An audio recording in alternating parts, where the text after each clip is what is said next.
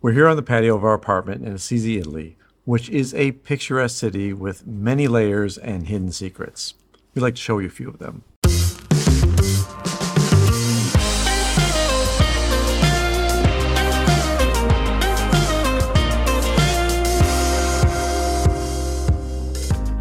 Welcome back to Finding Gina Marie, where we share our lives as full-time travelers and the connections we make along the way. If you're new here, hi, I'm Judy. And I'm Kevin. And one of the first things that you'll notice when you come to Assisi is the fact that it is on a hill. Yeah. And it is very picturesque. It's beautiful. It looks like a fairy tale. The hills will be challenging, but there's layers of this city that we discovered that I didn't expect at all. Unless you're driving a car, which we don't necessarily recommend, probably the way you're arriving into Assisi is via train. Trains are really affordable in Italy, and they're very common to use as transportation between cities. One of our paths, we came from Puglia, so we're coming from the south, coming up through Rome to Assisi, and you go through Roma Termini. Roma Termini is a big terminal for trains, and one of the things we found out is that there are certain lines that go to Assisi that are kind of on the other end of the train station. So the main terminal lines, the platforms, and then 1S and 2S are these platforms that are 15-minute walk away. So if you're going through Rome when you're coming to Assisi, make sure you give yourself a little bit more time. Right. Especially, it's listed as 1est and 2est. And I actually thought that that meant estimated, so that it wasn't actually platform 1. Right. It was estimated to be platform 1. That's not actually correct. No, we were waiting for the platforms to get set. It's like, they're still estimated. It's like, oh, those are real platforms. Okay. And for us, because we were making a connection, which was very short, we actually missed our train. And it turns out that as long as you have a ticket, you can get on the next train. And even though a conductor will always check your ticket, they don't have any problem with you connecting on an earlier or later train. Right. We went to the info booth and just made sure. It's like, hey, we missed this train because the last one came in late. They're like, oh, just get on the next train. You don't have to come here. And the train station, fortunately, does have last-minute customer service booths in case you have any questions about a train you're about to get on. So when we arrived in Assisi, it was a little bit late at night, and we were a bit confused about whether we could catch the bus or not.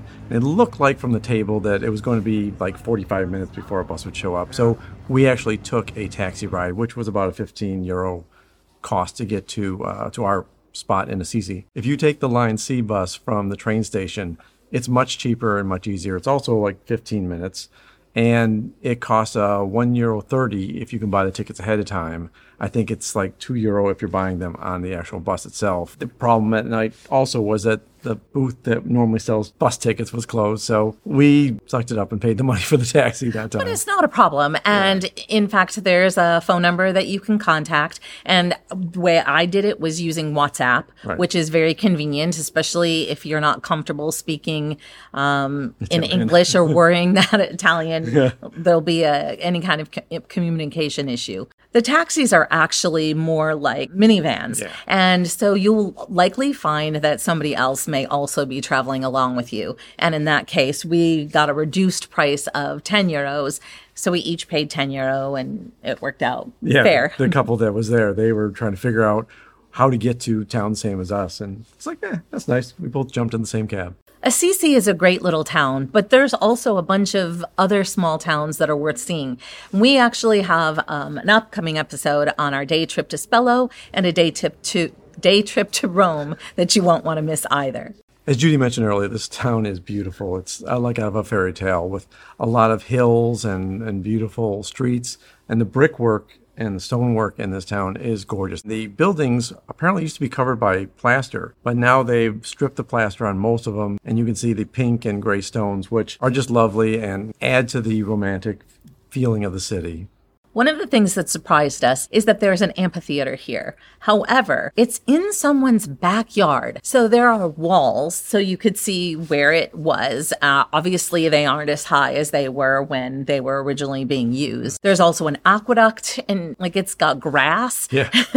You wouldn't think that such an important archaeological piece of history would just be someone's yard.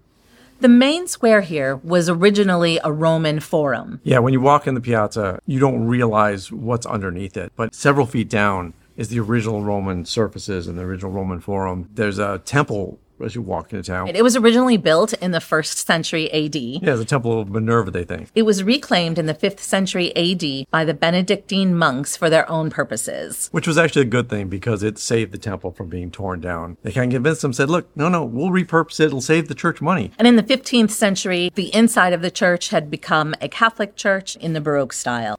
You can actually go into the Roman Forum and Archaeological Museum, which is only €5 a person, and it's well worth it. In fact, there's a film that plays that recreates what the Forum and the temple originally looked like so that you could kind of see the buildings and all of the layout. And if you happen to go to Google and see that the film says that it doesn't have subtitles, that's incorrect. It actually does. Yeah, and there are some reviews that say it's not very good, but those are really old. It's much better now. I believe it was first uncovered in 2010, and they started building it up from there. So it's had a lot of years to improve. There's walkways in there that you can go through and see all the parts of the Forum. There's actually still the crypt, which has its base, and they don't have the statues that were in it originally, but there's drawings of those too. And there's actually still the staircases that you can see in the wall that would lead up to the Temple of Minerva. It's kind of amazing that you're walking under the piazza that you're just on, and you're basically in Roman times now. Looking at all these different artifacts, looking at the Roman tribunal, which had seats on it. One of the worthwhile things is when you are here in the off season, there was almost nobody in this museum. So it was great to be able to have it nearly to ourselves. In fact, we had to go back and watch the film a couple times because we saw something. We're trying to get our bearings because it doesn't seem possible that all this is in the same spot it was in the 1st century BC. And when you go up back on to the piazza proper, you can see the outline, which is in white stone. Yeah, you can see the wall. You can see where the stairs are. You can see where the tribunal was. And in fact, a restaurant was repurposing the outline for the tomb as their seating area. So while not an actual specialty of Assisi, one of the things that we always enjoy when we are in Italy is grabbing a cappuccino and a pizzetta. Standard place. Cappuccino, pizzetta, margarita. And I love how they cut it up for us in 4 pieces. These are a little bit different in that they have an extra little bit of salt on them, and they're nice and crunchy. They're really delicious. So since bacon and eggs aren't a typical Italian breakfast, these are a little bit savory and delicious if you're not in the mood for something sweet. Right, and I actually like the size of them. They're nice and small and round. They do have other ones that are thicker. More of focaccia bread. Yeah, and when you get those, it's like, not exactly what I want with my cappuccino. But they're still good. They're still good. I mean, it's still Italian food. If you are in the mood for a sweet treat in the morning, one of the things that we recommend is the Umbrian dessert called Rocciata di Assisi. And it is a strudel-like pastry with apples and walnuts and almonds and cinnamon, and it's delicious. We were delighted in Assisi to find out that there's no shortage of restaurants here. In fact, right outside of our Airbnb, there's a restaurant. There's restaurants all up and down the street we're on. We had trouble actually picking which restaurant we wanted to go to because we're not here that long. So it's like, which one shall we hit? So if you like restaurants, this is a great city for that. One of the things we couldn't find were street food vendors. So I think that during the winter months, they've all gone off and aren't in Assisi. Yeah, if you know where Italians go during the cold months, we'd love to hear about that. Let us know in the comments. At some point, we may want to live in Italy, and we would like to know where do we go to get warm. Where do we warm up? One of the other things that surprised me about Assisi is how many churches they've packed into this city. It's got a rich history of Catholicism, and one of the most well-known churches is the Basilica of St. Francis. One of the other important churches is San Damiano, which now is converted into a monastery. St. Francis originally got his vocation when he was praying in the church of San Damiano in front of one of the crosses there. And he was born wealthy in the 1100s. Basically, God had told him to rebuild the crumbling church and embrace a life of poverty. So he gave up everything he owned in order to form a monastic order, which is called the Franciscans. And obviously, since he was born here, his birthplace and where he was baptized all are very important points of interest. In fact, one of the only walking tours that we could go on this time of year was a church tour. It included a few more things, but it was predominantly the churches in the area. One of the other notable churches here is that of St. Clare, and she was one of the followers of St. Francis, who also decided to leave her wealthy family and become a poor nun. In fact, she founded the Poor Clares, which is a religious order for nuns as part of the Franciscan order. And not all the churches are located within the walls of the city. The train station, like I said, is a 15-minute bus ride away. So we took a bus ride to get a train, and we had some time to kill. And we look over and see this massive church off in the distance. It was a quick walk over there, and it was the Basilica of St. Mary of the Angels, a huge church, which we unfortunately could not take any pictures of inside. But the outside was still impressive. Yeah, it looked like a Roman building of great importance. I would have almost thought that maybe it was a political building or some sort of government offices, but it was a church. Yeah. And outside the church, while we were walking by it, they were actually setting up a farmer's market in the Piazza Garibaldi. One of the advantages of being in a city that's on a hill is the views you get. And the farmlands around here and the valley, where there are more buildings and there's more of the city, is just beautiful. I could have stood around forever and just enjoyed it all. I also didn't realize that there are huge lavender fields in Assisi. I guess I thought that most of the lavender fields would be found in France, but not.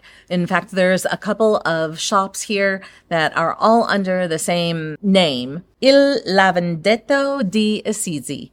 And you'll know it when you see it because the entire place consists of purple everywhere. Yeah. So if you are somebody who likes lavender, I highly recommend that you check it out. If you come in June and July, there are festivals celebrating all of the lavender fields.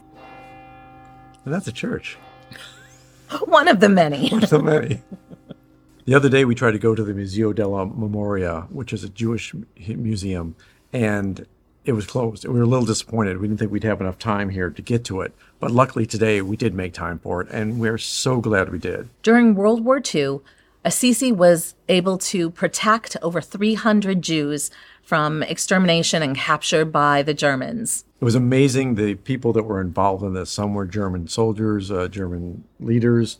Some were mayors of the town, people that had to register as fascists, but still were fighting for the freedom of people that were persecuted, people of color, people of nationality, people of faith. There were so many refugees that were coming into Assisi, and part of that was because that they believed that St. Francis would protect his city. As a result of that, the city was able to put a blanket of protection on it as being known as owned by the Holy See. And so all of the monasteries and the convents were untouchable by the Germans. Even the bishop was bringing people into his own house. Not only were people's lives preserved, which obviously that's the most important thing, but the bishop carved out holes in the walls to hide the rabbinic texts and important documents, as well as some of people's valuables to be reclaimed and given back to them after the war was over. And one of the big things that this movement did was create false identity cards, because at the time, couldn't get the food stamps off the identity card, and they had this printing press set up, and one of the workers for the city actually got the authentic cards that were blank so that these people who were helping out could create realistic cards for the Jews to actually get food, to actually survive in the town. Which also meant that some people didn't have to hide. They could go and be part of schooling. They were given background stories. They learned these histories of their family so they could repeat them. It was a well-run organization that protected so many people. I think what stands out most about Assisi is that it's got so much beauty in it, and there's so much history that's beautiful, and so much that these people have done. And they're very loving and caring people. We were embraced by this city, and certainly embraced by the food and everything else we enjoyed here. Yeah, we didn't mention the people, but we had people saying buongiorno with this hearty greeting. Yeah. And I think we haven't always seen that in every city or country we've been in. Right. Sometimes that feels like maybe it's just an American thing. We would love for you to have the time to visit Assisi like we did and enjoy all its beauty. If you enjoyed this episode, please consider subscribing. It really helps us to grow our community. And give us a like and check out findingjeanandmarie.com. We have some articles there in Judy's journal and lots of other information. We'd love to hear you in the comments section as well. Until next time. Until next time.